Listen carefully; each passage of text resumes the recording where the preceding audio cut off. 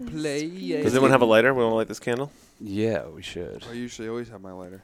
Oh, I have one right here. You call that a lighter, mate? I do have it with me. Yeah, you might need to smoke a cigar at any moment. Oh, that's so true. More like a bleezy. You know Are you what a I'm cigar saying? person? No, I hate cigars. Yeah, I never got them. I had a couple as a teenager, and I've never had worse breath. Oh, I think they're absolutely disgusting, and they smell Awful. so awful. Smells like baby trash burning. It's wild watching shows from the 90s. Like, there's times in Seinfeld Kramer will walk into Jerry's apartment smoking a cigar, or like watching The Sopranos. yeah. And he's, they're like at somebody else's house, and he's just smoking a cigar in the house. And I'm like, dude, if someone came into my house and lit a cigar, I'd fucking destroy them. I can't sell this place now. Yeah. What the fuck did you just I'm do? like, what'd you just do to my equity, bro? What did you do? Bro, my equity. No, they really fucking played it loose back. I grew up with my dad smoking in the house. Yeah. Oh, that's Yeah, crazy. I don't even know if I've ever talked about it, but that's how normal smoking was when I was growing up. Yeah. Well, and even like that's gross, but that was like more normal. It's just the idea of like, I'm Jerry Seinfeld. I live in an apartment, and my neighbor is going to come over and smoke a cigar for like 5 minutes in my apartment and then leave, and I'm going to smell that for the next 8 months. hours. Like, Yeah. That's right. Fucking awesome. We that's what we've been doing lately. When Cass and I like want to indulge in something but don't feel like looking around, we just watch Seinfeld every night. there we go. Yeah, It's great. it really is. I mean, especially season like 5, 6, 7. Do you think there's something about watching people be like horrible people, though, that is like not necessarily good for you? No, No. that's just the funniest sitcom ever because and it was written by Larry David. Yeah, And- Larry David is. There's good stuff about Curb, but I love that Seinfeld feels so intricate and unexpected. I love the Yeah. way that something that happens in one plot line ends up ricocheting into the other plot line, and it all comes together. It's like that improv format, the Herald, where it's like you have these different scenes and they all kind of like Oh, I've never heard of that. they all weave together. That's like what UCB was all about teaching, where it's like it's a formula where basically, okay, the first set of scenes are all different, and the second set we're reusing some of the ideas, and then it all kind of comes to this scene where like everything comes together. Oh, wow. And Seinfeld does such a good job of that. Whereas Curb, I always am just like, oh, here's a situation. Is Larry going to be an asshole? Yeah, he's Every being an time. asshole. Yeah. Okay, is it going to get worse? Yeah, of course. The guy that he yelled at is now the soccer coach. Okay. Yeah. And it just feels sort of inevitable and Yeah. boring as opposed Yeah. to Seinfeld where you're like, and now Kramer's driving and the fucking sewing machine is dragging and sparking and like the highway lights on fire. It's like, yeah, it's beautiful. It is fun to watch it now and like see like, oh my God, Kramer has a car with a giant Steely on the front. Like, Yeah, how did I miss Kramer that? was a drug dealer, and it just went over everyone's head. Because I was a kid when I was like fucking 12, 13 years old. But Kramer's He's got a a drug Grateful dealer. Dead car? He's got a Steely on the front of his van. You know, every now and then they show him driving his van, and you can see the very top of a Steely, like a giant Oh, Steely that's on the front of hilarious. his van. Yeah. Wow. And then there's so many other things in the show that suggest That he he's knows a drug dealer, everybody? that he knows everybody, and everyone needs to stop by his place. Yeah. And, you know, like, who is this cast of characters? It reminds me of my own life. Yeah. What are you doing in there? We're monetizing the eschaton, Jerry. But you know what happened in that show? That I think it's called the Flanderization of characters. You ever heard about that? What's Yeah. Flander? Flanders from The Simpsons, Simpsons, I like remember started him, off as like the Christian neighbor, but there was nuance to the character. And as the seasons went by, he just became less and less nuanced, and just became like this total, like, for lack of a better word, cartoonized version of what Caricature original, of yeah, what caricature had of been. it. Yeah. Of what he's supposed to And do. taking all of the qualities that started off as like the funny, subtle things and just amplifying them. And man, the last season or two of Seinfeld does that to all the characters. Oh, really, really? George. Really? Yeah, George was like that funny guy that was like a little angry by the last season. He's like, go needs, like he's Yeah. screaming every Yeah. line is delivered in scream, and you know it's just like Friends did that too with like Yeah. Ross and Joey. Yeah. and I've everybody. never watched Seinfeld in order. Like, neither. I always have watched it syndicated. And TBS at there would 6 be p.m. weird gaps where I'd be like, okay, I've now seen so many callbacks. I know there's an episode that's just like never come up in the roulette wheel. Yeah.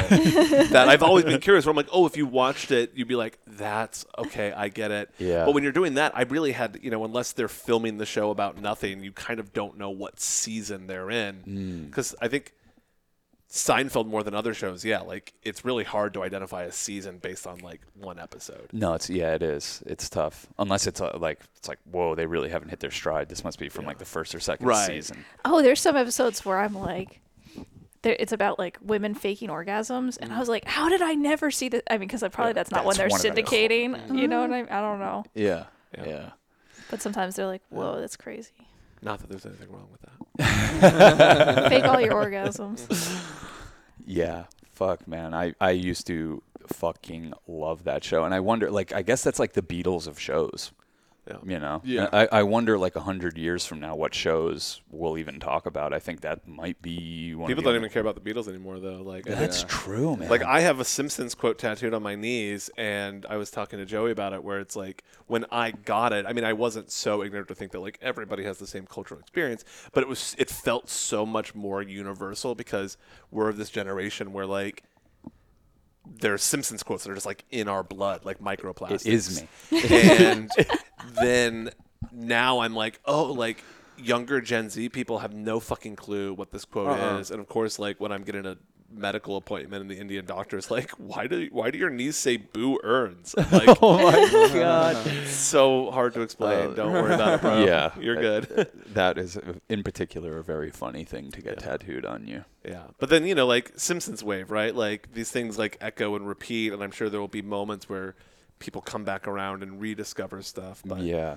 I remember when Simpsons, if you planned it out right, you could watch like 5 Simpsons episodes in a day, because it was like 2 back-to-back at this time, 2 back-to-back, and like after like the news, and then 1 on the random like local New Hampshire channel, and you could like line it up. And then they added Seinfeld to the mix, and that was when you didn't have Netflix and everything, so it was like, oh snap, I'm home from hanging out with my friends, and I'm stoned, and it's 6 o'clock, and I can just do like back-to-back Simpsons into back-to-back Seinfeld. This is glorious. it's the best, man. Yeah. I feel like my generation is when Simpsons started to kind of like there was the joke Simpsons did it, like the Simpsons did it. That was like a big one, and then that was like the last cultural thing in my generation where I feel like we were communicating with the Simpsons in any direction. But then also it's like the what's it called? Never mind. Keep going. What were you saying? You sparked a thought, but I forgot what it was. Joey doesn't know what the fuck's going on. I don't know what's going on. Hang back. No, I had Young it. blood. I We're talking Simpsons. that's what I was going to say, is that back then also, like, for some reason, my parents never ended up even getting like the TV guide, so you couldn't even see what was on next. Oh yeah. So I would just go to the channels I knew, which was like Mad TV, any of these things, and those ones were quite big. Mad TV was pretty big for me, I think. Yeah, I mean, like last night, even I was pulling out some old Jerky Boys prank calls, and I'm playing them for Joey, and I'm like, I'm almost embarrassed how much of this language I still use, and how much this is my sense of humor. Yeah. Came from this entirely. And I was thinking about like how so much of my sense of humor really was built from The Simpsons and the Jerky Boys and like a few key movies. And like how a lot of people had the exact same experiences. Adam Sandler's albums, his CDs that came out, They're All Gonna Laugh at You, and I can't remember what the other one's called, fucking raised me. And it's so crazy. I can't think of one running joke in my family or one little cute thing. You know what I mean? Like, it's so weird. Yeah. Like, they really just trust fell into the culture of TV and music, and whatever you guys are exposed to, sure, go for it. Drink whatever, eat whatever, fucking watch whatever. Let that raise you. And, like, I think it created a thing where my family doesn't have a culture. Interesting. And now it's like I'm trying to reclaim that for us and be like, here's what we're all about, not just watching TV. Uphill battle. I've thought about this a lot, because so I'll kind of like broaden it out a little bit, but my mom was anxious about culture and not wanting to just have the fucking fire hose shot straight at us. So like we couldn't just, watch MTV and R-rated movies and things. But then I would have friends at school that had like, weird kind of derelict white trash parents who were like, yeah, I've seen all the Freddy Krueger movies. And I'm like, oh, I'm so jealous. But also, it's very weird to go to your house and very uncomfortable. And I remember my mom being like, okay, The Simpsons is such a big cultural thing. Like, you're very curious. You're going to want to watch it. But, like, I want to watch it with you to make sure that you're getting, like, both sides of it. Because, like, Simpsons was controversial. We kind of forget it, but it was, incredibly controversial because it was so profane and edgy, and now it looks so wholesome. But, like, there was this balance of like, okay, like you can have a little culture, but not just full throttle. And then I felt that in my own exploration of drugs, where it's like, oh, I don't want to be not doing things and not partying and just like hold up like studying engineering. Yeah. But I would be out in the world, and then I would see the people where I'm like, oh, this is a little sketch. Like, I don't actually know if this is what I'm like. Yeah. You guys have weed, but you guys have other shit, and the vibe here is whack. I think I'm gonna like go with my other friends where we're gonna like climb a tree and smoke weed and talk about philosophy. Peace. Yeah, it really is the same thing in a lot of ways. And you got to protect, especially when the drug stuff, it's like you got to protect yourself. Like, you really just have to trust your instincts on that. Yeah. Or don't trust your instincts if your instincts are bad. Don't trust the instincts. If your instinct is to sniff white powders and you don't know what they are or who gave them to you, don't do that. Like, it's just like fucking as silly as that. Yeah. I think it's so funny when I think back how wholesome those times were, how crazy and controversial The Simpsons seemed. Like, like my parents were a little like, whoa, I can't believe our son's into this stuff. And I really wanted a Bart Simpson t-shirt so bad. Yeah. And they finally got me one, but they wouldn't get me the one I wanted that said, I'm an underachiever and I'm proud. I had one that said, I have an announcement to make. I'm bored. That's great. That's wholesome. Yeah. That's wholesome. Which was pretty much my MO as well. Yeah. My parents had one line in the sand my entire childhood and was like, you're not an underachiever. Don't do that. Yeah. So they got me the one that says, don't have a cow, man. And now you have the one that says, don't have a cow, be here now. Yeah. I have that one as well. Yeah, hell yeah. Yeah. It's a good one. Well, my mom, when I wanted to watch Fight Club for the first time, which I don't know what year that came out. 99. So I was... You were 11. I was 11, and I wanted to watch Fight Club, and my mom said, you can watch Fight Club, but you have to write a essay or paper about it, like a 2-page paper. Oh, wow. About it. And That's pretty sick, though. That's pretty sick, actually, because it's like you and can watch in terms of like this. movies that you're going to write an essay about, like Fight Club's got a lot going on. Damn, they made you write an essay about it? That's pretty cool, though, because then you can digest it and be like, oh, this is what I thought about it. It's a movie. This is what I took away from it. I think I gave it a little more thought than that. Fight Club as a reflection of capitalism and masculinity by Cass Greener, age 11. Late stage capitalism in Fight Club. Well, my mom... In the dark mirror of Tyler Durden's twisted psyche, God, I wish I was that consumerism is inverted as we see how masculine urges become their most base, blah, blah, blah. Meanwhile, the feminine gaze through Helena Bonham Carter's. Meanwhile, I was like, did you see Brad Pitt's 6-pack? For real, it's nothing compared to my 18-pack. That movie's great. Yeah. You know, it's one of those movies I've always held in high regards. I saw it when I was 18 when that came out, and I was like, incredible achievement.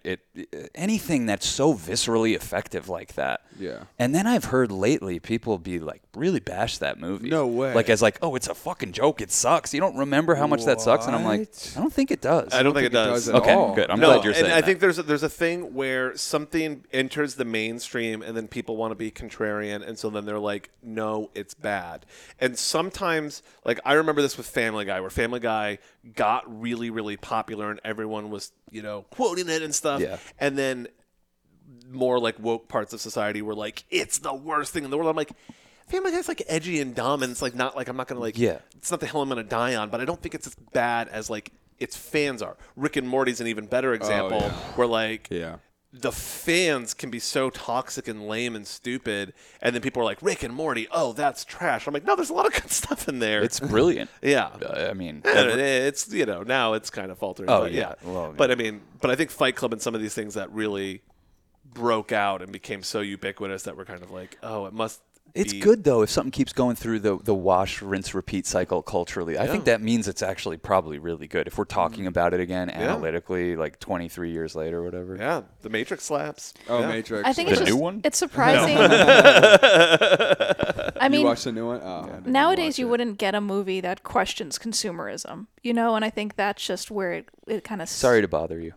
That's a good one, yeah.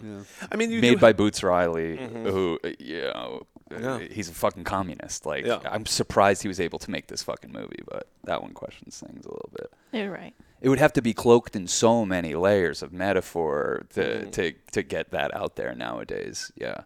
Whereas that when it started off, that's what The Simpsons was.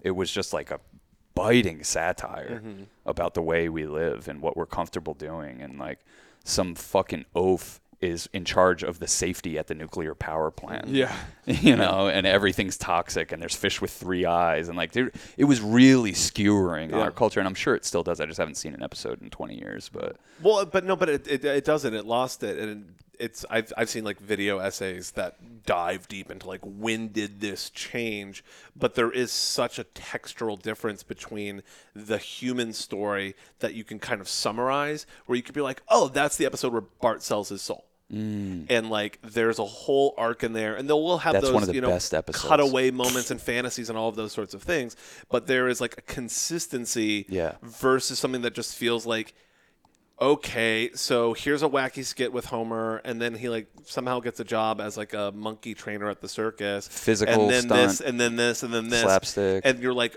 what was that episode even about? Like 80 different things happen, none of them connected. It just feels very different. I think it speaks to the Flanderization of everything. Yeah. You know, we're not in like a nuanced culture anymore. You know, we want to Flanderize each other. Yeah. We're desperate to. Yeah. Like, even you could feel it in social situations, like gathering information. I'm trying to compartmentalize you right now. I'm trying to put you in a tiny little box so I can write you off if I need to. Yeah. I'm collecting the evidence, and I might not use it now, but I will at some point. And I try and do that in one strategic way and avoid doing it in other ways, where it's like you can say, oh, our friend the wizard. Yes. Which is Flanderizing me in a way. And if I then played into that, and whenever I hung out, it was like, Devin the Wizard's here, Whamazama, here's my catchphrase, and it would be very annoying. And you would have to rise to that occasion. That up, yeah. Oh my God, yeah. Dude. Like, are you kidding me? But Lisa, my partner and I were talking earlier today about this. I follow like an internet culture newsletter, so I'm not on TikTok, but I get it from like a secondary feed, which I think is very important for the future. I think we need to start having our own systems that are saying, here, we've filtered the information for you. Yeah.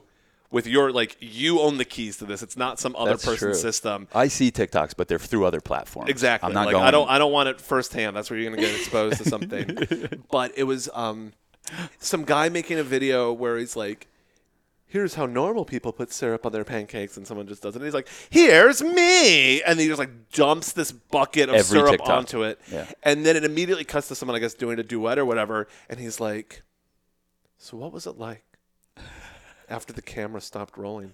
Yeah. And it's just you alone in your syrup-covered apartment. Yeah. Did you get down on your hands and knees to scrub the syrup off the floor?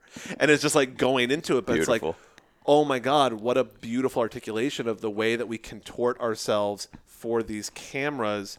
And if you're not careful, it's like a fucking dunk tank. Yeah. Oh, you're just like being the little clown monkey and trying to get the thing, and the thing is valueless. It's here's some Chuck E. Cheese tokens. Yeah. Oh, cool. Can I spend these on food or other things? There's no. karma. Yeah, exactly. No. I mean, it's to get super meta. It's even happened to us doing 300 plus episodes of this. Like at some point along the journey, many times you start to be like, well, what are we good at? Why do people listen to us? Should we do more of that? Should we talk more about this? Should we? The second you start having those questions, it's like we're off the path. Let's just get people to like us for who we are, warts and all. Who gives a flying fuck? I would rather that, than anything. Yeah. Like accept me for who I really am. I might not have anything to say every week. Well, if it's a parasocial relationship, you don't necessarily want to pick it apart all the time. Just like, if you have a really good friend and you've known each other for years and you're hanging out at some random other friend's wedding and it's late at night and you're like, yo, let's like dive into our friendship. Like, what's the bond that's held us together? Like, that's cool. Yeah. But if you're just hanging out with your friends and you're just constantly like, why are we even friends, guys? Like, what are we even doing here? Like, do we have common interests? Like, so, I think that's like, I'm always trying to pick things apart and be meta, and then I'm having to check myself and be like, does somebody want to follow an Instagram page that's just like me talking about how we shouldn't follow Instagram pages? You either don't like my message and disagree, and then you don't want to hear what I'm saying, or you do, and then you get off the fucking platform, and it's like, all right. Yeah, it's kind of crazy. We're really deep in the shit in our current culture. Like we are just in the mud. Well, when people you are trying to figure it out. Well, we feel like the blind. We feel like the blind leading the blind in like a lot of ways. Oh, us in particular? No, like everyone.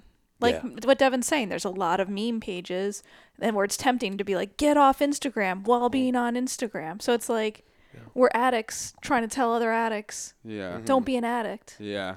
I do it too. Yeah. This is a total tangent, but back when I used to do like improv and stand-up and stuff, I really wanted to do a show called In the Land of the Blind, and it would be an improv show where you had like cool costumes and stuff, but then the cast, every episode right before the show, you like drew straws, and one person got an eye patch and everybody else got a blindfold. And then you came out and you did some improv show about some fictional kingdom, and you would find drama and stuff, but the entire cast can't see what's going on except for one person who has one eye. Wow. You got to be some expert level improvers. Jesus. Yeah, just come out and be like, my liege, what's happening? Oh, the farm tariffs. Oh. It's interesting when you were talking about parasocial relationships, like, because I have many of them, and they're with comedians. You know, it's like I know their life probably better than they do. And it creeps me out because I'm like, people have that with us. Yes. And what's weird is like a lot of times like they want to meet us and hang out, and I get why, because I wanted to be like that with these guys at first, and like Matt McCusker and Shane Gillis are like my favorite. I love their podcast, and I reached out to Matt one day because we have so much in common, and he mentioned one of my movies, and I was like, oh, dude, I directed that.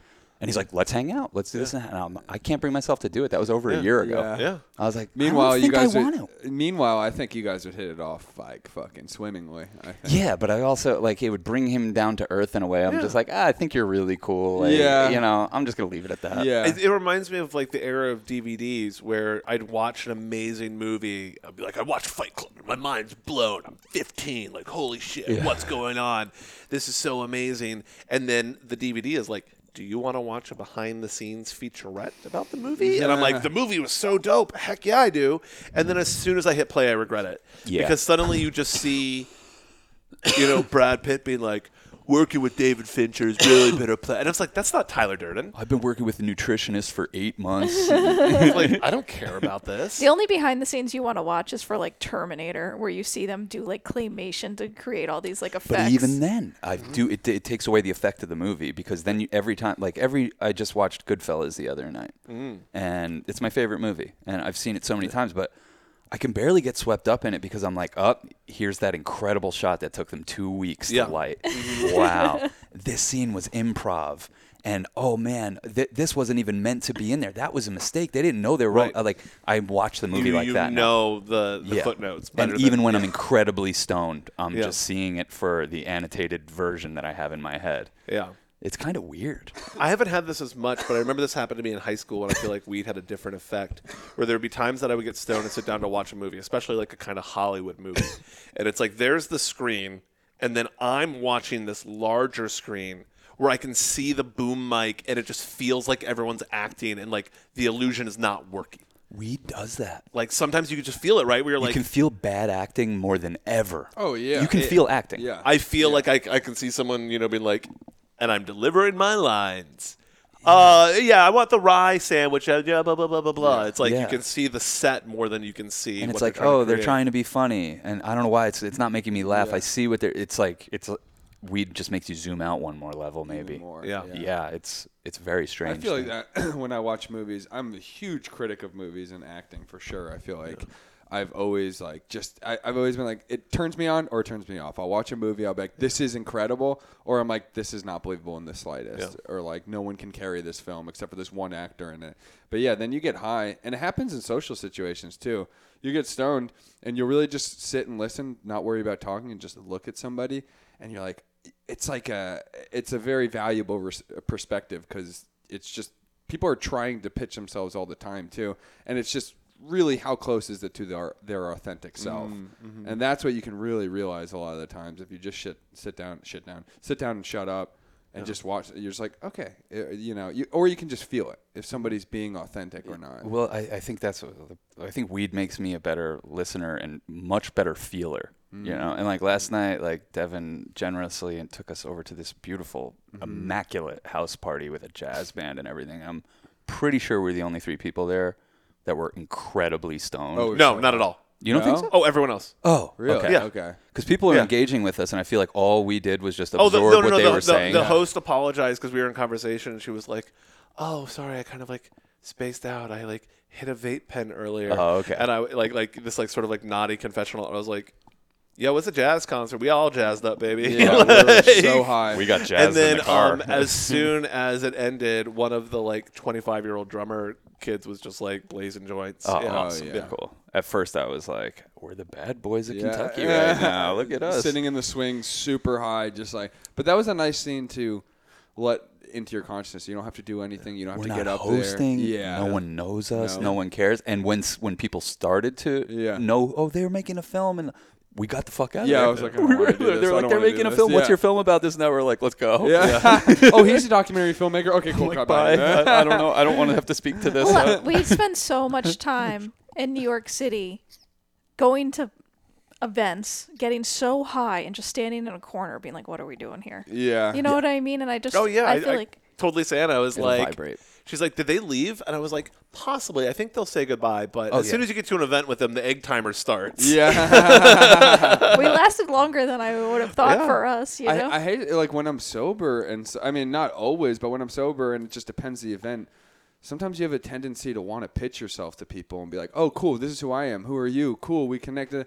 Sometimes also, though, like, especially as you get into your journey more, you're like, I don't really care what I am. I just want to be here and like. That's so where you're just described perfectly where I'm at. Yeah, I'm like, I don't need to pitch anything. I just need to be here. And cool. I don't want anyone to think I'm a filmmaker. Because if I think I am, then I'm just like on one. Yeah. Like I don't care. But like we're making one right now, but that's not who I am. You know? But I think the other side is that it is nice to give people a handle sometimes. I've experienced both. Oh, yeah. Where I'm like, ha ha ha, I'll just tell you that I'm a wizard and you have to respond to that. And I'm like, oh, this went down a path I didn't want it to go. That's annoying. But then there's other times where I'm being more cagey and I'm like, oh, I'm not being fair to these other people. Like, they don't know me. And I especially in New York, there was this kind of attitude of like, oh, I don't know. I don't want to talk about your job, like what you do. And it's like, I don't know.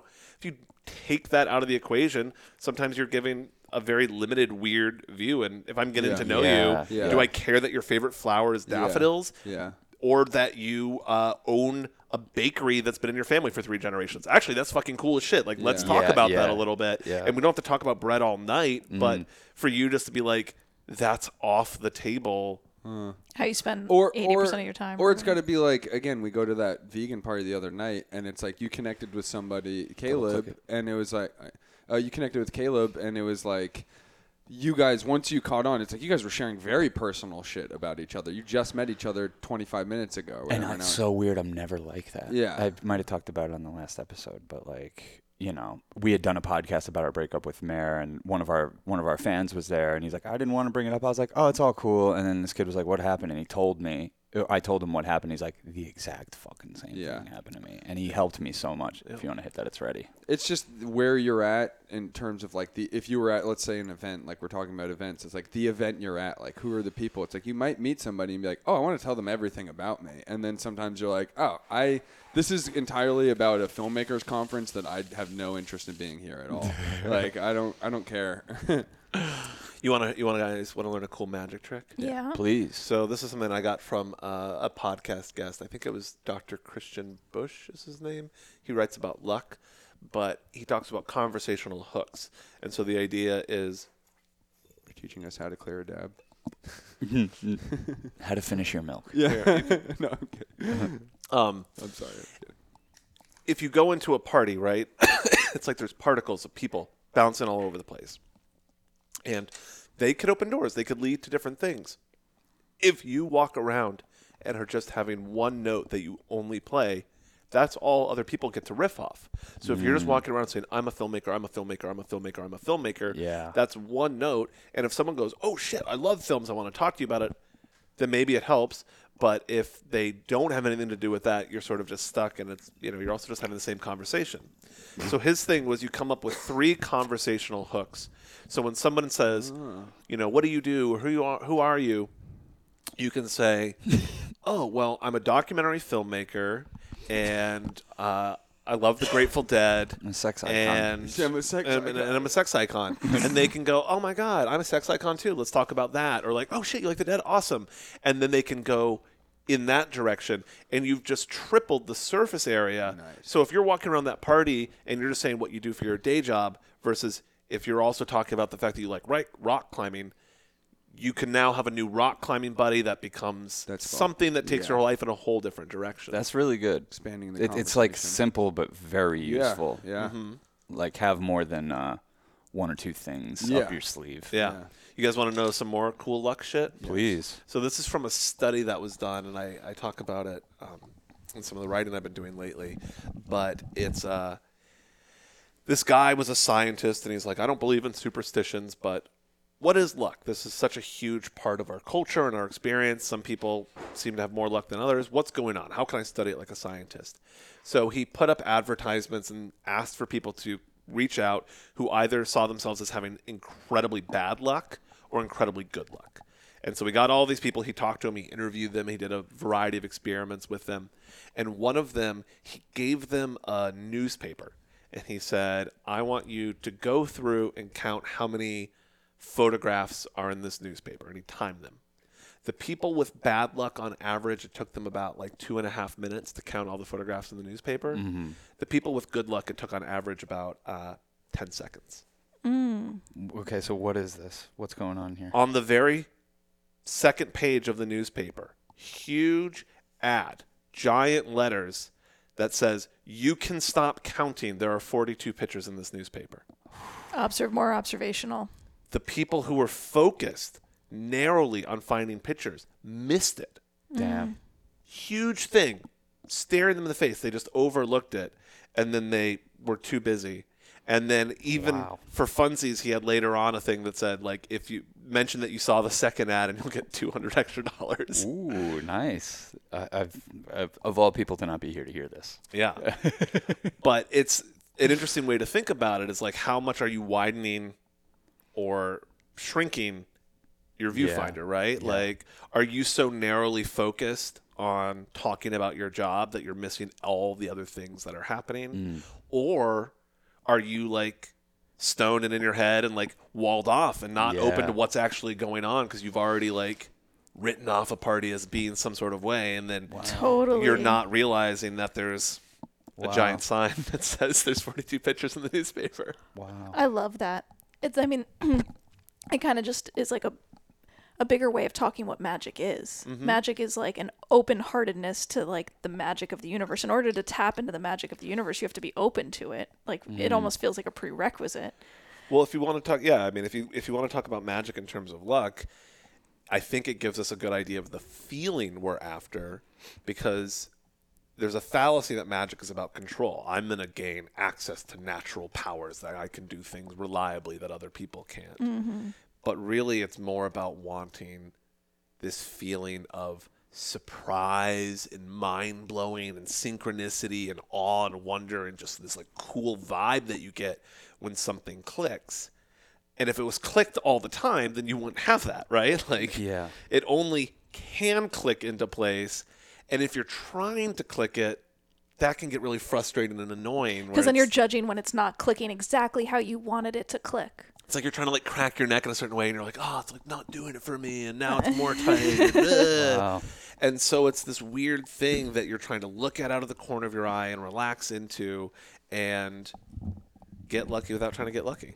It's crazy because my whole life I've been told I'm lucky from a young age, and then I started to take that on. Yeah. And I have all these little points of evidence, and they're dumb things like, I remember when I found $100 on the floor when I was 9 years old, and then I won this thing, and I won that raffle, and then I met Cass, and I was lucky enough to get a film made and get it seen, like all this stuff.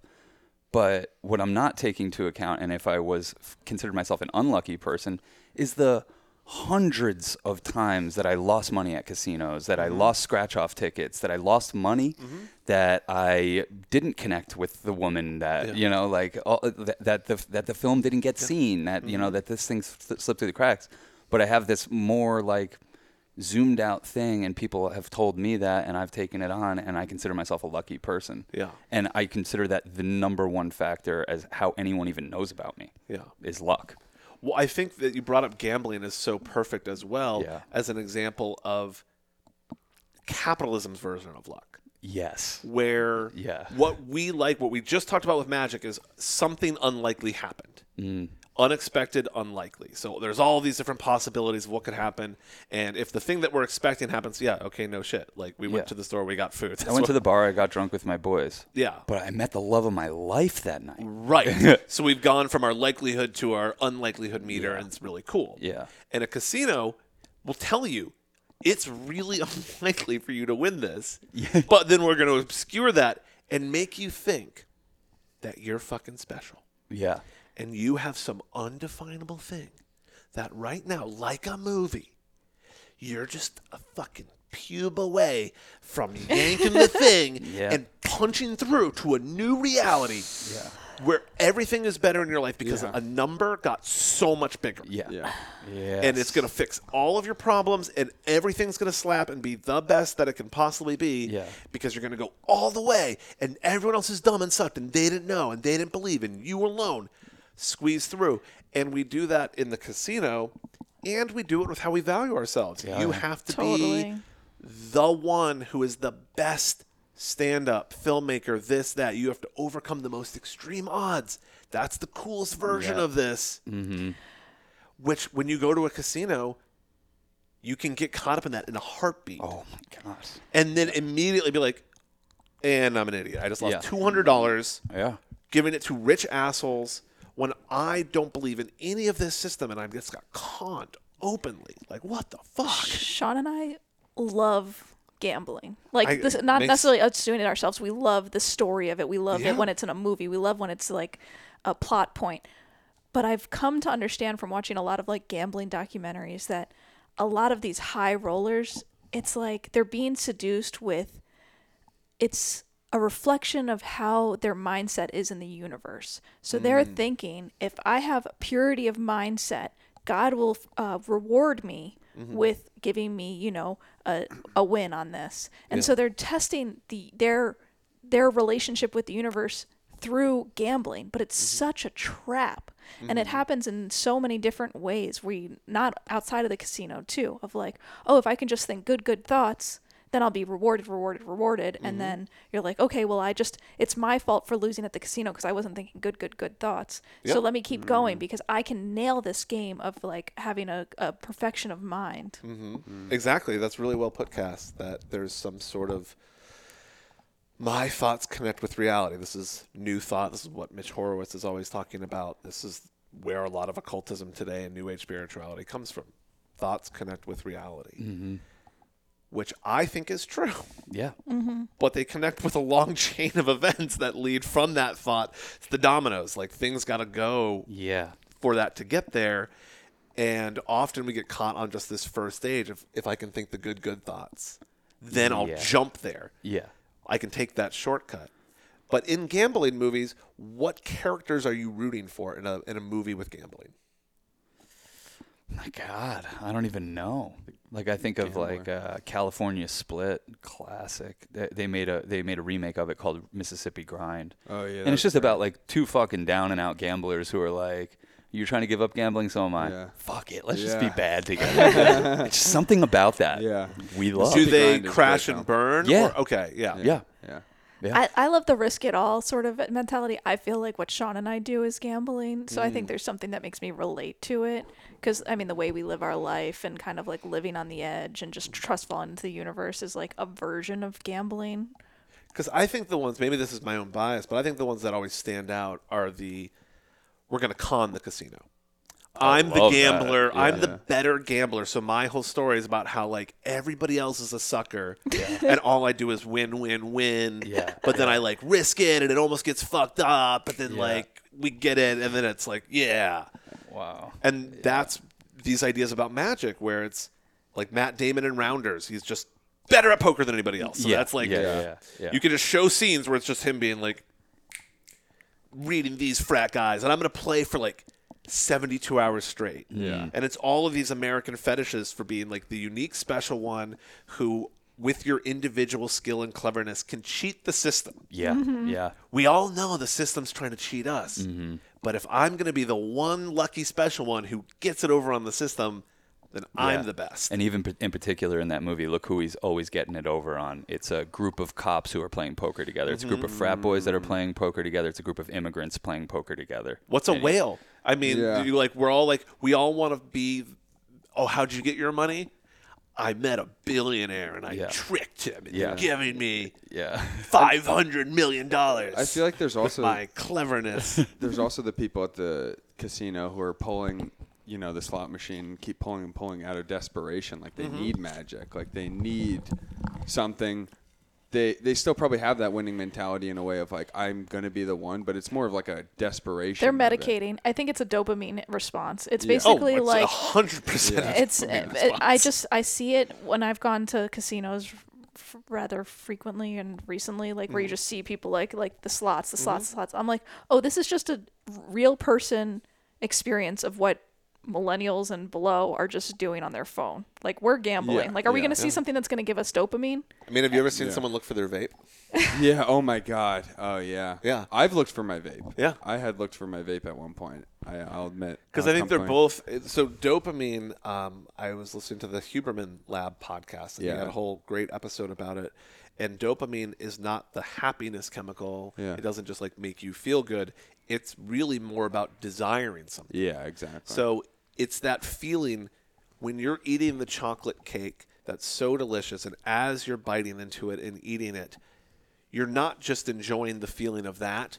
You're already looking forward to taking another bite. Yeah, yeah. So even while your mouth is full, you're like fantasizing about that next bite. It's like thinking about sex while you're having sex. Like it's you're already focused on the next thing. And so the gambling is like, okay, the next thing might win, the next thing might win, it might give me something. And even if it does, the next one could be bigger, and you go right back into it.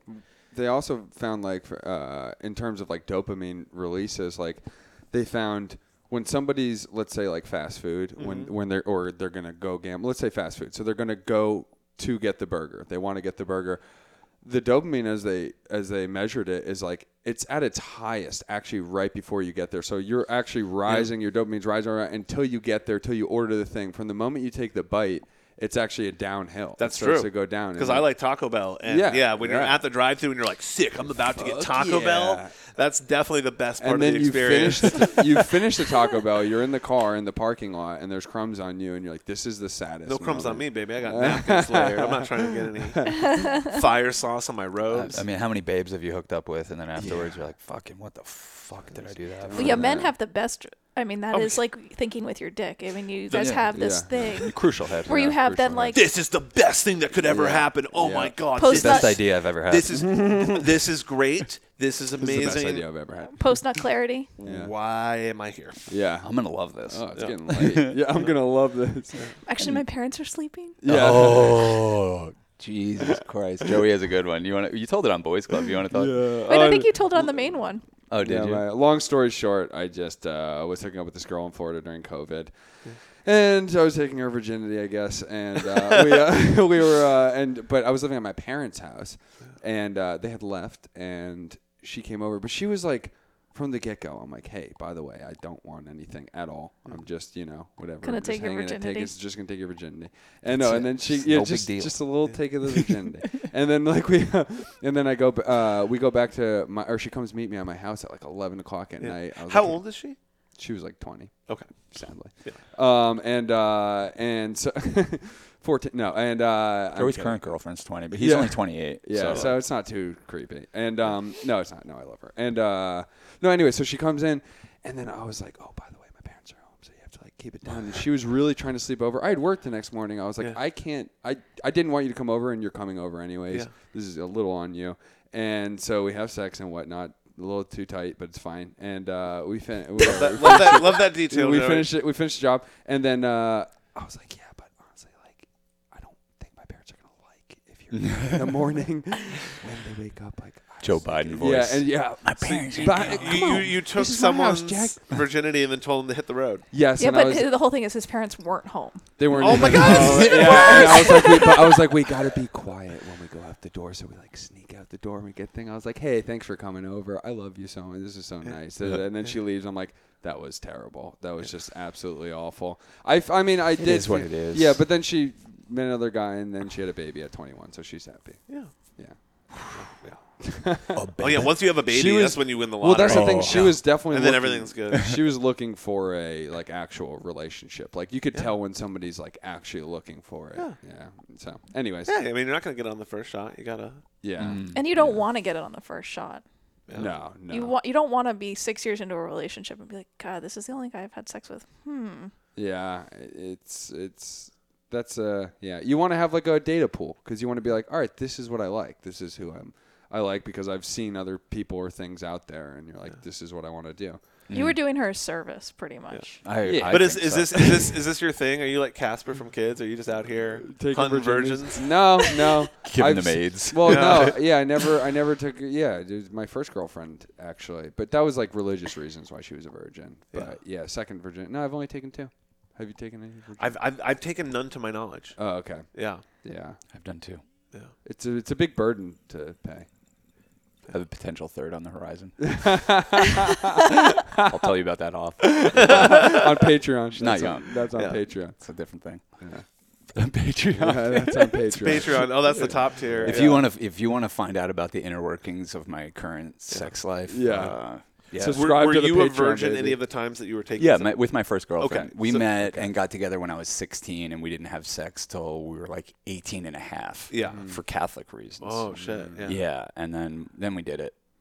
Yeah. And then years later, I had a drunken threesome at 9 in the morning after drinking all night. And after I had sex with this woman, she was like, "You're the first guy I've been with." Oh. And she was like 26. I was 27. Oh, whoa. Yeah, and I was like, "Oh wow, I'm glad I didn't know that before because I probably wouldn't have done it." Now I get to say I took another person's virginity. Yeah. It's like a random freebie. You're like, It was. I'm like, you decided tonight was this morning was the morning. Mm-hmm. Not only tonight, the night came into the morning, and you decided that you wanted to lose your virginity to my drunk ass. Okay. What about you, Cass? Yeah, that's how many V cards you punching? None. And I've also never slept with anyone younger than me. Oh, really? About men. Yeah. If we're talking having a girl hook up with a girl for the first time, Cass probably has more than us combined. Yeah. She's got that energy. She's got a lot of that like look how she's dressed. I know, like she literally looks like a fashion icon. Yeah, I love it. Yeah. Oh, the bi babe power is very real, and there's a connection that other women will then have where they're like, how can I be around you? Yeah. I don't even know what I want to do yet, but like, show me the way. How can I be around you? We're best friends now. Yes, I'll be honest. When girls are like, "Hey, I really want you to like show me how to do stuff," I'm like, I don't want to do that. Oh my god, that's actually watch a fucking YouTube video. You're looking for a tutorial. I want a girl who like is down, experienced, knows what she likes, knows what she wants. I'm not like or can at least pretend those things. And at least can pretend those things. I don't want to take any more virginities. Honestly, it's like you're exactly. There's no like experience behind it. You're like, this is just. And also like the coyness. I'm like, no, I want enthusiastic consent. You want to get down. Not like, oh, I'm not sure if I like girls, but like maybe I will like you. I'm like, fuck that. Like, what the fuck? There should be no confusion. You want magic. You want it to feel like spontaneous and fun and like deep and all of the good things, and not like, oh yes, the threesome that we've written the plan for and had to schedule and reschedule, and now we are doing it with the agreed upon plan. I will say, for as many threesomes as we have had, they've been pretty magic and not. Yeah, they've never really been like planned out, drawn out at all. It's always been like.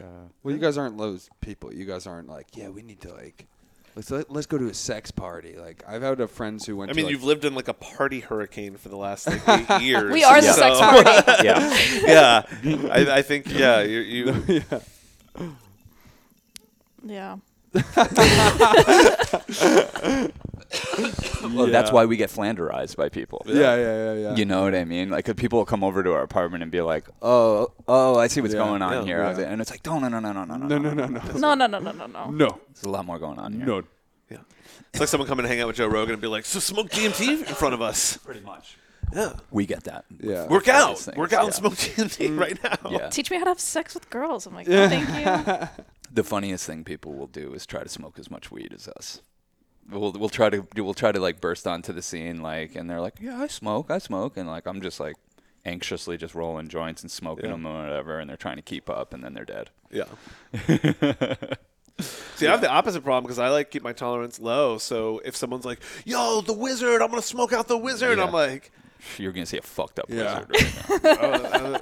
Not even like a fucked up wizard, just like me not at my best. Just me like kind of like, shit, now I'm faded. Now I'm Damn, stoned. like I've never seen you like fucked up. No. Have I? I don't know. I mean, fucked up a lot. We've done you don't come ketamine off with like- Devin, if you don't mind me saying. And he's like guiding the ketamine experience. I'm like, you just did as much as I did, but you're like able to keep your wits about like us. we're in K-holes every other day. Like, it's like a rare thing for Devin, and he's helping us and guiding us. And man, oh my God. But yeah, I've never seen you anywhere that I would. Actually, one time, DMT. Oh yeah, well that was That was more of that wasn't you weren't like fucked up on a drug. You were fucked up, but from seeing something that spooked you. You know, and it spooked me when you told me about it. Yeah. Yeah. I'm like, thank God that didn't happen to me. Like, you know what I mean? Yeah. Like, talk about a goddamn casino. He was like in the casino of consciousness. Well, he was the last. When you're the last person to smoke out of the DMT pipe, you're gonna get a hyper load. Fucking gunked up, like all that. And I didn't even realize that when you did it, but you I mean, probably got the mega dose of us. I mean, yeah. Well, and that's what I like. I continue. I've done it a tiny bit, but it's literally like I'm tiptoeing. Like, people are like, "Oh, I want to break through. I haven't broken through yet." I'm like, dude, try not to break through. It's what a are you gaping fucking doing? pit. I'm trying to I'm trying to go over and be like, can I look over the event horizon just for a second? And then like that was cool. But even that, most of the time, it feels very digital and uncomfortable. And I'm so curious. Like, I had a vision one of the first times when we went up to your dad's house and we did DMT out of the volcano, where I had this vision of people in the future vaping it casually, and now it's like that vision kind of came real. true in a year and a half after that. Yeah. I'll pass you a vape pen right now of DMT if you want. At the time, that wasn't a thing. Yeah. Like, No, we I were doing it old school. We were Yeah. trying to, can we do this through the volcano? Do you guys do the vape DMT very often? No, I've had a pipe. I've had a. We pen forget for- about it. Yeah, I forget. Do you about still it. do the blast off DMT? No, we don't even We have haven't it. in a minute. Look, I'll blast off DMT any day. Like, I haven't Yeah. had a bad experience on DMT where same here. like, if anyone's like, pretty much anyone would come over to our apartment and they'd be like, I really want to try DMT. I've never done it. I'm like, oh, I'll do it. You know, it's not Same like I here. woke up thinking about DMT. I was just like, I've do had it. such positive experiences on DMT Yeah. that I'm like down anytime, and I don't feel like it's like disruptive to my life or my psyche at all. It's felt like kind of natural and just. But maybe I haven't blasted through to the gaping pit that you have. Or maybe I'm uptight and, Yeah. and having to do a consciousness backflip fucking threw my shit out. I do think that there was an element of you kind of like organizing the ritual and setting the table, and then with DMT you just smoke it and you can't. There's no magic or control that you can have in that There's realm. nothing you can do. Yeah. It's like you might think, oh, I want to think about this or I want to do that. You smoke DMT and like you are totally detached from your ego. So if you do anything that is like, oh, I'll set it up in this way and this will be what the trip is about, like DMT is like, ah, ha, ha, ha, ha, ha. Yeah. You know what it feels a little bit like is when you're going down a water slide or something like that, and then you go into water, but kind of like the water's moving and you get like flipped around a little bit more than you're expecting. Yeah. And you have that moment where you're like, okay, which way's up? And also I need to get there fast. And it's kind of panicky and you're just like, ugh. Or getting crushed by a wave, if that's ever happened. That's to you in it. the Like, ocean, crushed where by you're the like, wave is exactly it. Where Yes. am I? Crushed by the wave is exactly what I was trying to You go swimming and you hit the bottom and you're like, oh shit. Yeah. I love that feeling. I think that's partly why psychedelics agree with both of us. You know, like there hasn't for the massive amounts we've done, we've never really hit a thing where, I mean, I guess when we did the Syrian root and mushrooms together, it really tested you for a long time, but it was positive. Yeah, I mean, I think I have an adrenaline junkie urge that I don't satisfy, and like if I like did certain sports, I'm sure I could hit that edge more often, and maybe. But I'm You got a backwards baseball cap on right now. You're ready for. You could be out here skating bowls. Yeah, get a Monster Energy in her and just let her rip. Look like one of those airbrushed folders I had when I was in the 90s. Hell That would be yeah. like a lizard I snowboarding. I love it. But I'm like, honestly, psychedelics are the safest way to like let your stomach drop out. Yeah. It seems crazy, like you might crash your reality, but you're not going to break a bone for the most part. Yeah. It seems to me like, and this is just very practical, but like it's when you take an amount that you forget you took drugs is when you're in trouble. Mm-hmm. Yeah. I think you didn't know you had smoked DMT when you. Oh no! It was immediately beyond that. Fucked. You know, it was it was immediately beyond that. Yeah. Like I took a drug, it's gonna wear off. Yeah. Like when you're in that, and I think that's what happened with Cass with the Syrian ruin mushrooms. Is like. It feels so permanent. It feels permanent, and it feels like you're truly dying, and like you can't even grasp that. Like I'm sitting in a ceremony in a temple, and I took something on purpose, and it's wearing off. I thought I was going to spend the rest of my life in that temple. Yeah, I was like, I guess this is where I live now. I've only had subjectively bad trips. Like you hear other people's stories where they're like, I ran screaming out of the dorms. Hide the knives. What's that? Yeah, like all kinds of that stuff. Like no, never that. But even going back to early times. Taking it in freshman year and being at some weird school event going, oh, time doesn't work the right way anymore. But it's no one else's problem is what you're saying. It's no one else's problem, and there's not somebody who's coming over and going, you've just shit in the punch bowl. Like, you've got to get out of here. And I'm like, I'm a fish. Yeah. But it's just me being freaked out. Yeah. I've only been like that on alcohol.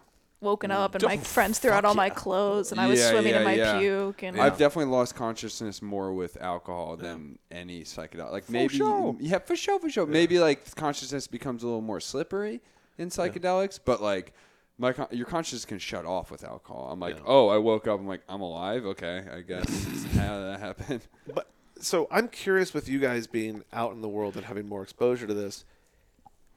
Our culture is very good at normalizing drug experiences. Goes all the way back to chocolate and caffeine and these things that used to be tobacco, whole rituals, and we're just going to learn how to do that nonstop. Yeah.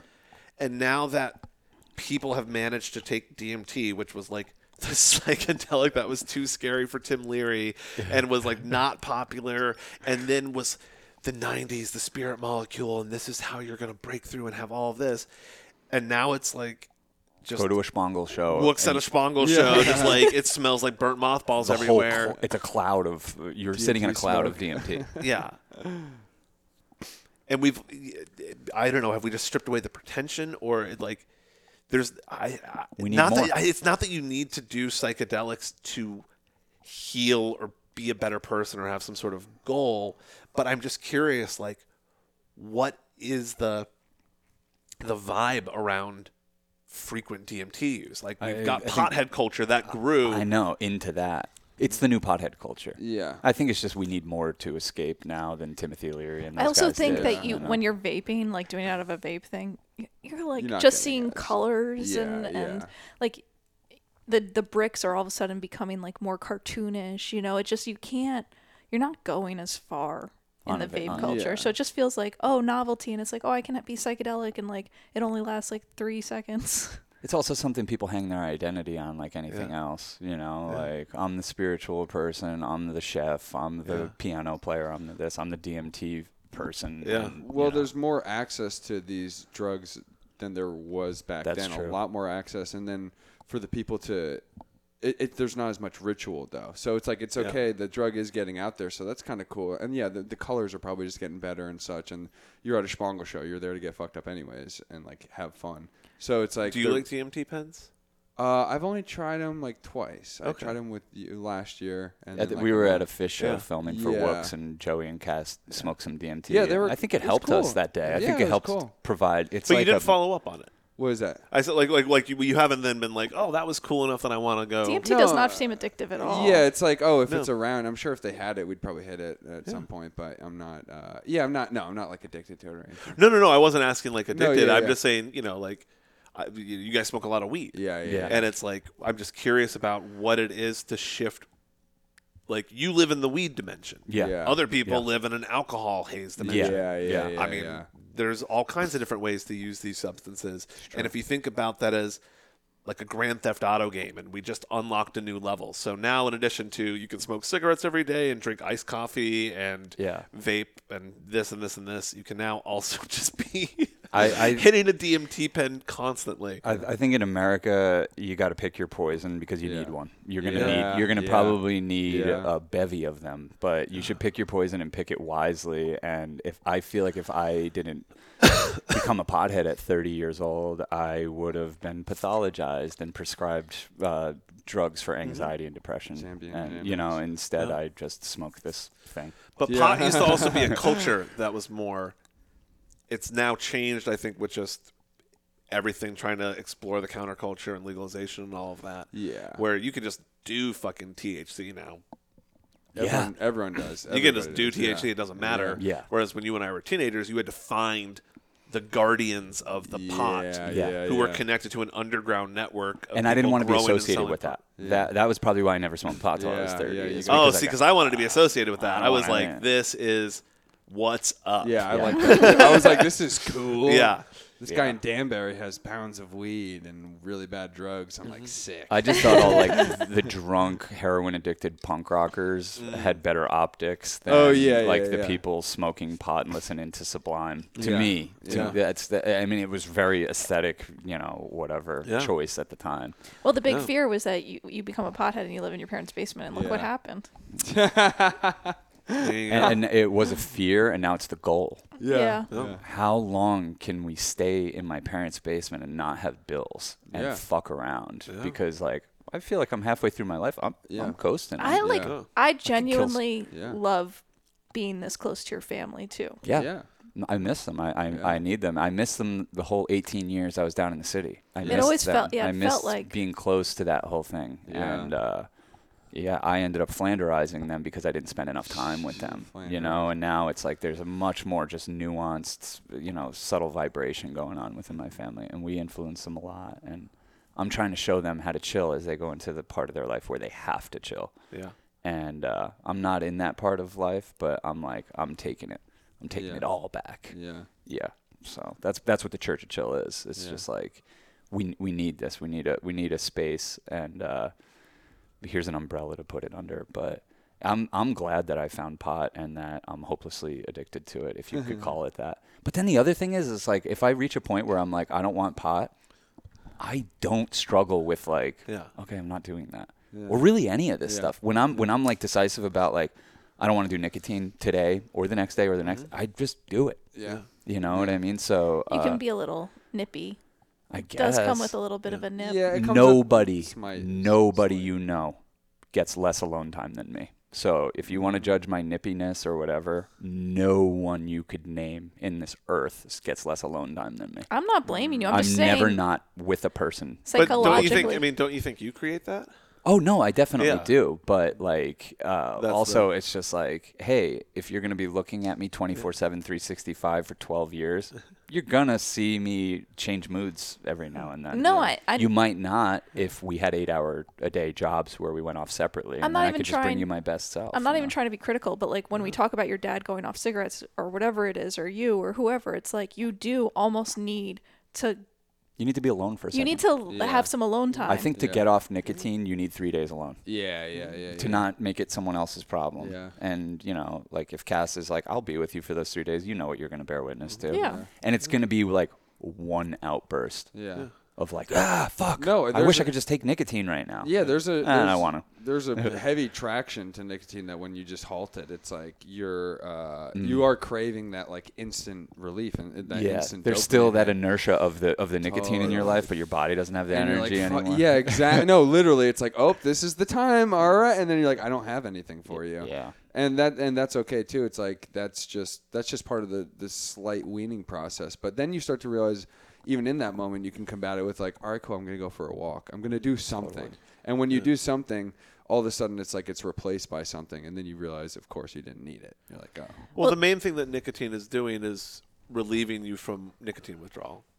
So that's like of all the substances and drugs, most of them take you on a scenic route and then back. You're like, wow, I need food, and then I'm eating food, and then now I'm digesting it, and that's done something for me. Whereas you don't need nicotine in any way. No. And once you're in the nicotine loop, the feelings, the effect it's doing has so much less to do with like an up effect of nicotine and rather just the smoothing out of completely. Now I feel satiated slightly from that. Totally. Devin, on our last podcast, I was talking to the guys about hypnosis and how hypnosis could work with nicotine, but I don't know what the fuck I'm talking about. I was curious.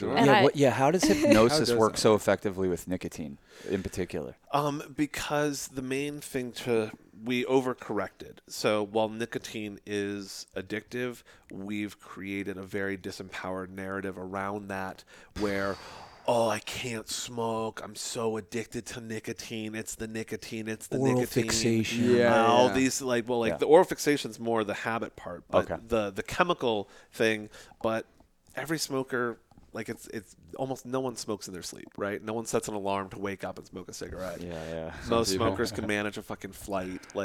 You can go without, and then when you quit, the nicotine gets out of your system pretty quickly. So it's pretty quickly. It's like it's not heroin withdrawal or something. Or alcohol. Yeah. Right. And so the main thing that smoking does for people is it's a habit with this underlying loop.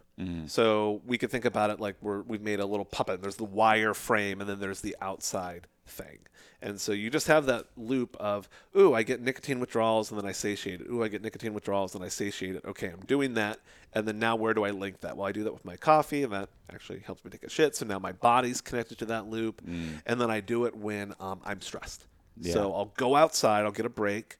I'll stand away from everything. I'll pause. I'm breathing more. I'm smoking. I'm satiating my nicotine craving, so I feel more relaxed and I'm managing stress. Nicotine's a stimulant. On a chemical level, this makes 0 sense. So with hypnosis, what you're able to do is help someone actually think about approaching quitting as a process they're going through rather than this half-assed, oh, I'm going to quit. No, wait, I'm back on it. Oh, I'm going to quit. No, I'm back on it. Oh, I'm going to quit. No, I'm back on it. At that point, it's like a friend who's flaky. Oh, I'll see you at 5. No, you won't. We don't believe you. It's meaningless. That friend's going to have to make a big show for you to know that they're serious and they've changed and they're doing things differently.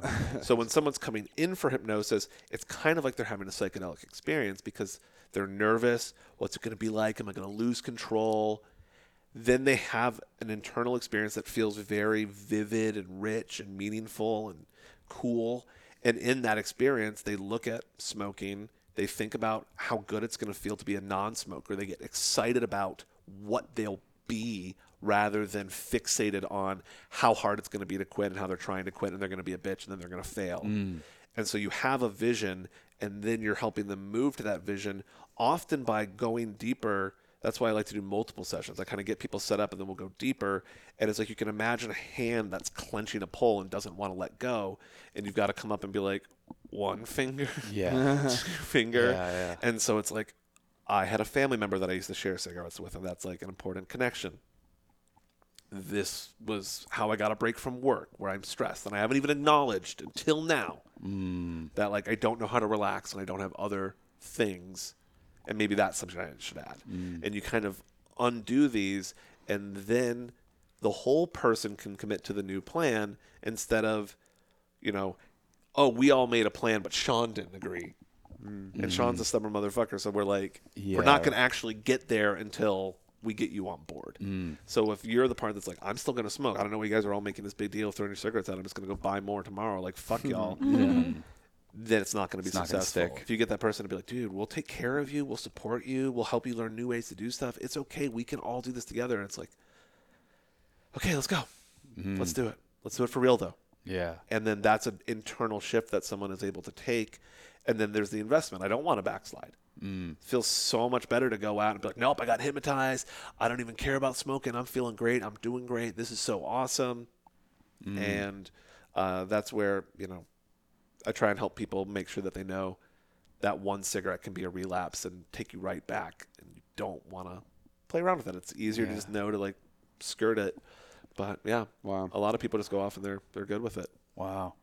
Yeah, chemical dependencies are a bitch, man. Yeah. They really are. And I think I can only speak to America. Yeah. Most people I know are probably pretty chemically dependent. Yeah. Even if I wasn't taking anything, I'm so chemically dependent on whatever Cass is setting off in me. Yeah. Oh, Take that out, and then I'm talking about that's yeah. sobriety for me. Yeah. Is like all this other stuff. It's like I could take or leave. If you took Cass out of the equation and see how I am, that's going to be the bitch. What do you of all think? bitches. What do you think it would be like for you? To go into oxytocin withdrawal. Paralyzing. Yeah. Yeah. I would just look at the internet all day. Yeah. Yeah, I think. But I don't know. Before I was with Cass, I was getting a lot done. I was like, I was very anxious to prove something. Yeah. So maybe that would be there. Who knows? But I find my girl. It's so easy to be like, cool. Like that's all I need. I don't even need money anymore. Yeah. That used to be a big concern of mine. I don't care. Mm-hmm. I don't care. And like it comes and it goes. And I've always known that, but I used to be more like about it. And now that I have this chemical dependency, I don't care about that one anymore. Yeah. Like this is heroin. This overtook everything. This is like the addiction of all addictions. And I'm fine with it. Yeah. And I hear people talk codependency all the time. And I'm like, who got to you? Who the fuck got to you? Yeah. Like we're gonna pathologize everything. Yeah. For real? Well, like we got to have a cute little name for everything to make people feel shame about like wanting to spend their life with someone who makes them feel good, because I've spent most of my life with people who were trying to make me feel weird or bad or manipulate or whatever. Like that ain't pathological. Mm-hmm. Yeah. Come on. I think also the word addiction is such a hard one, because really if you just interchange it with relationship, it's a relationship to that thing. Right. It's not always like what the thing is. It's like, sure, Cass sets off many alarms in your whole body, including your penis, but it's like crucial. But it's like your relationship to that. How does that impact your life? When do you how do you use her? You're with her 24/7. Is it uplifting? Is it and so I think it's always the relationship. It's a mix of good, bad, and ugly. I think it's if we can switch slightly, I wanted to talk to you, Sean, about your relationship with smoking, because on the same line, you are consuming THC, that's the chemical, but it's also an activity for you. And you mentioned like anxiously smoking joints. That was more like when we lived down in the city, but yeah. Yeah, but I mean, I'm around you. I know that you were constantly in the action of it. Yeah. And so how do you think about the parts of it that are the habit and the mission and having things to do and all of that versus just the pure ingestion of THC? I think it's less about the pure ingestion. It's more about the doing. Yeah, it is. And I think it's kind of my way of like, because you could just eat fucking edibles I would never do that. I'd barely ever touch edibles. I'm curious what you're going to say, but I kind of want to say, like, as someone who witnesses, it's like there's so much ritual around him cleaning his pipe. I'm like, I got to carry everything. And he's like, well, I just have my pipe and I got like my weed bag. I just have my little mojo bag of stuff that I do, but like it only is ever in use when I'm around people, and it's kind of my way of like being like, don't pay too close attention to me, like I'm just like in my own little world. Like it's partly that, like I don't like the spotlight being on me or people focusing too much on me or anything like that. So I think it's like a layer of protection, like kind of like you have to deal with my bodyguard, which is weed first. Yeah. Then you can get to me. If you can accept that, then you'll get to me. Yeah. Well, I remember my friend talking about that with DJing, where he's like, I wanted to go be at the party, but I'm like slightly autistic and I wanted to have like something to do. Yeah. Like give me a job. Yeah. But I thought about it a little bit last night because I was like, oh, it's a spot where you can, but I was like, oh, I'm definitely in my head.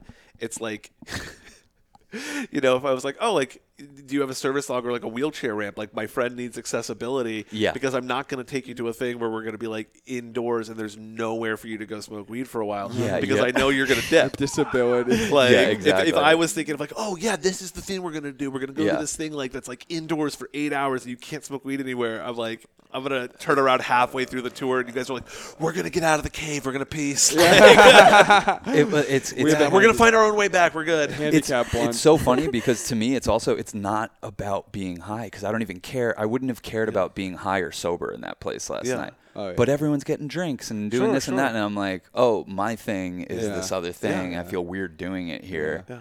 And but it's also kind of the way my dad uses cigarettes. It's like a break from the intense thing to go have the silly thing. Yeah. And for me, like I associate weed so much with like, I'm just gonna take a walk with Joey real quick. We're only gonna fuck around. Yeah. Around other people, we have to be a little bit more serious. But if we take this little break, and like it's weird. If I spent a day by myself, I don't touch nicotine or weed or anything. Really? If you see me by myself, it's just like, I don't really. Yeah. need to do anything. It's when other people are around, and like my dad will hop into the room and I'll immediately be like, I need to start smoking weed now. Yeah. It's only 1 PM. I need to start smoking weed Yeah. because my dad's an anxious mess who took 6 cups of coffee. And he's like, and I'm like, holy shit.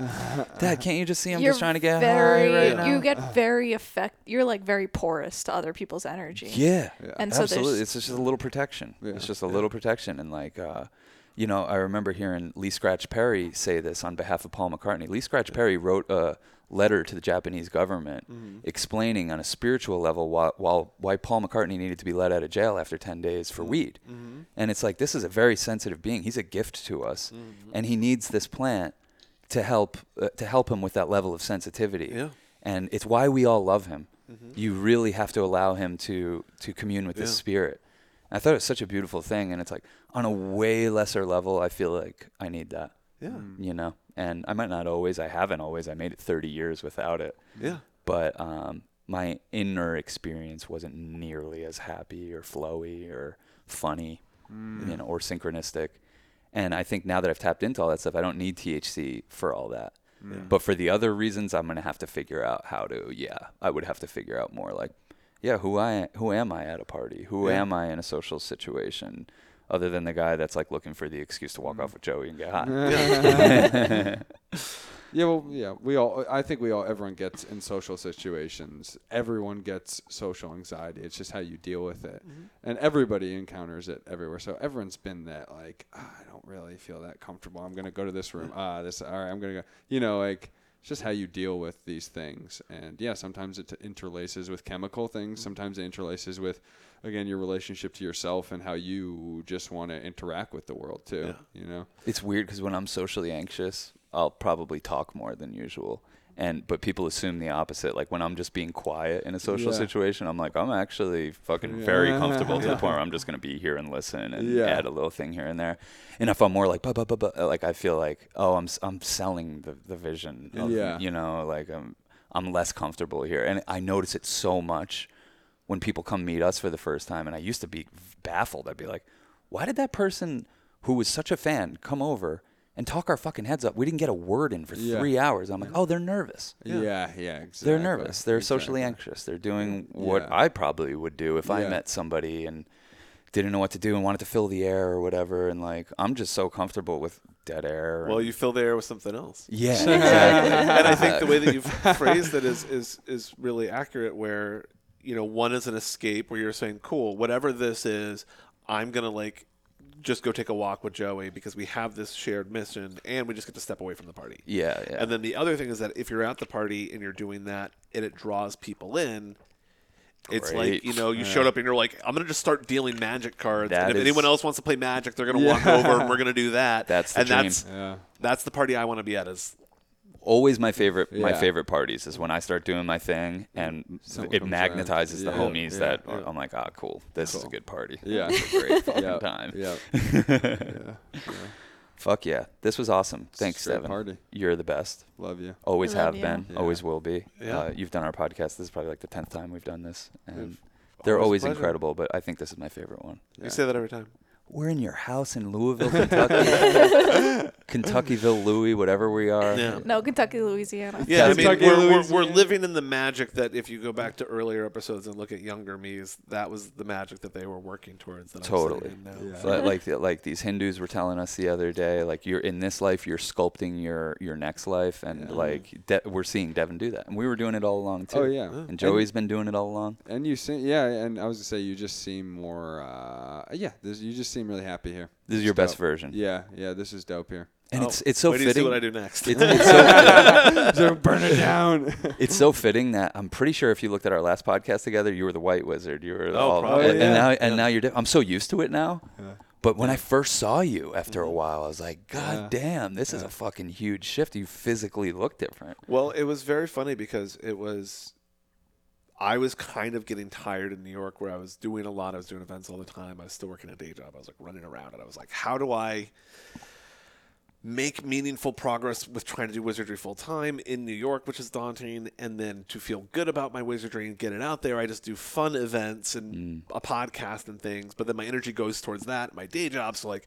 ugh. And then the pandemic hit and was like, you can just stay home. And I was like, this rules. Like, the best. Oh my God. And then we moved to Louisville, and I couldn't go be a wizard in public, and I was in a new city, and I was like, well, totally give this a pause. Like, you still got your podcast, you're still doing your wizard life, you don't need to go out and like try and fucking talk to strangers in a pandemic. Just let it rest. And then what grew when things reopened in Louisville was very different, and I think it's more confident and casual, where I don't have this white hair, so I'm not telling this origin story over and over. I actually retired that to some extent when I moved here. I was like, I've told this story a lot, and now I'd have to like pull out a photo, and every once in a while it'll come up, and it's like still a part of my life. But yeah, like I don't need to try and control the narrative in that way. And then doing events and things, it's a smaller community, and there's more word of mouth, so it's really nice to be able to have people get drawn in and go, oh, we're going to our friend who's a Wizards event. We're going to go do this thing. The Wizards DJing in the garden. There's something happening. And then everyone that's there is like ready for this, rather than going out on the streets and just hoping that out of all these random yahoos that are walking around, somebody doesn't just think I'm a free Disney parking lot character there for their amusement and like wants to talk about magic on a deeper level. Which, if it happens, is that casino jackpot feeling of like, oh my God, dude, I was just outstanding as a wizard and I met these homies. Like, how cool is that?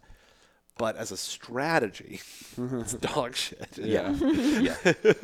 Totally. It's like, oh, you want to fucking sell your movie? You're going to like walk around Times Square with VHS tapes, just ask people if they like documentaries. Yeah, like, exactly. Come on. Buy my doc. Yeah, and I'll add to all this, and this includes us, but I'll say it about Devin, but apply it to us too. You've put out countless hours of free content that have helped people's lives, and you've put out your vibe. Your vibe is a priceless thing, and you just put it out there and you expect nothing in return. But there is a way to support people like us, and it's Patreon. I think it's one of the best websites ever invented. And I think some people might have this idea that like, oh, they're just trying to grift or get rich or whatever. No one is fucking getting rich off this shit. We're trying to get by, and we're trying to do more of the free stuff. So supporting us on Patreon means the world to us in many ways, and it's an acknowledgement that like you see all the free stuff we're doing, and you want to throw us a couple bucks. That's literally all ours is, and it can be $1 if you want, but support us on patreon.com/churchofchill, and support Devin on patreon.com/ This podcast is a ritual. This podcast is a ritual. Yeah. I just wanted a place to put all my cool DJ mixes, so that's Me what too. I've just been doing lately. That's literally why our started. Spotify took us down over our DJ mixes, and I was like, I guess we have to start a Patreon. But then it gave us a place to do more personal content. Half of our stuff is on there. Yeah. So if you dig what we do, half of it is behind this very, very thin paper thin paywall.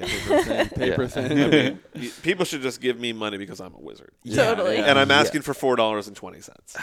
And if you think that's funny, then just give me the money and let the back of your brain know that it's like you have an elephant in Africa that you are donating money to its food or whatever. Like you're like, I support a wizard, and my $4.20 goes towards him doing cool wizard shit. And this 8-year epic story started with us giving him $4.20 for his book. That's how it started. That's how I got his information. That's how I figured out how to reach him. And we have that book, and it's beautiful and it's brilliant. Thanks for everything you do. You're a gift to the world. You really are. You really, and you're a muse for us. Yeah. Thank you. Love you all. Devin Person. Peace, love, and magic.